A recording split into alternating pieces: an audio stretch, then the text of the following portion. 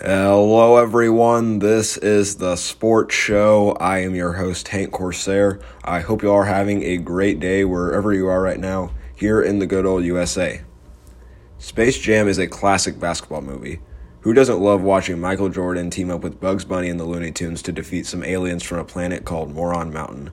So I really liked that movie, and LeBron James tweeted a sneak peek of Space Jam: A New Legacy, which is set to come out on July 16th, and this movie is being produced by LeBron and Ryan Coogler, who was the director of Black Panther.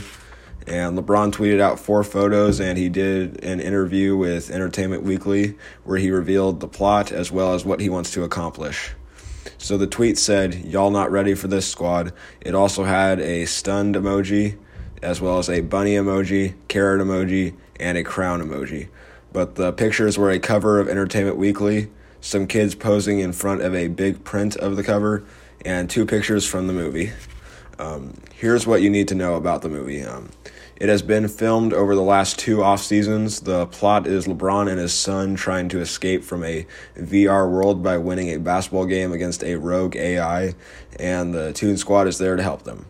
And just like the original movie, this one will include star basketball players such as Anthony Davis, Klay Thompson, Damian Lillard, Kyle Kuzma, Chris Paul, Draymond Green, and more. So LeBron James has had a great career with 4 NBA titles, and this is just another piece of the puzzle to that career, and I hope this movie is good when it comes out. It is Friday, so here's your news heading into the weekend.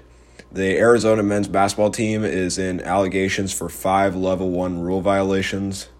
KU football has put Les Miles on administrative leave due to reports of incidents when he was at LSU. Maya Chaka, I apologize if I pronounced that wrong, will become the NFL's first black female official. The Calgary Flames fire head coach Geoff Ward. The MLB will hold Lou Gehrig Day on June 2nd to raise awareness for ALS. And the Washington football team released Comeback Player of the Year, Alex Smith. So, I'm Hank Corsair. This has been the Sports Show. I hope you all have a great weekend, and I will see you all next time.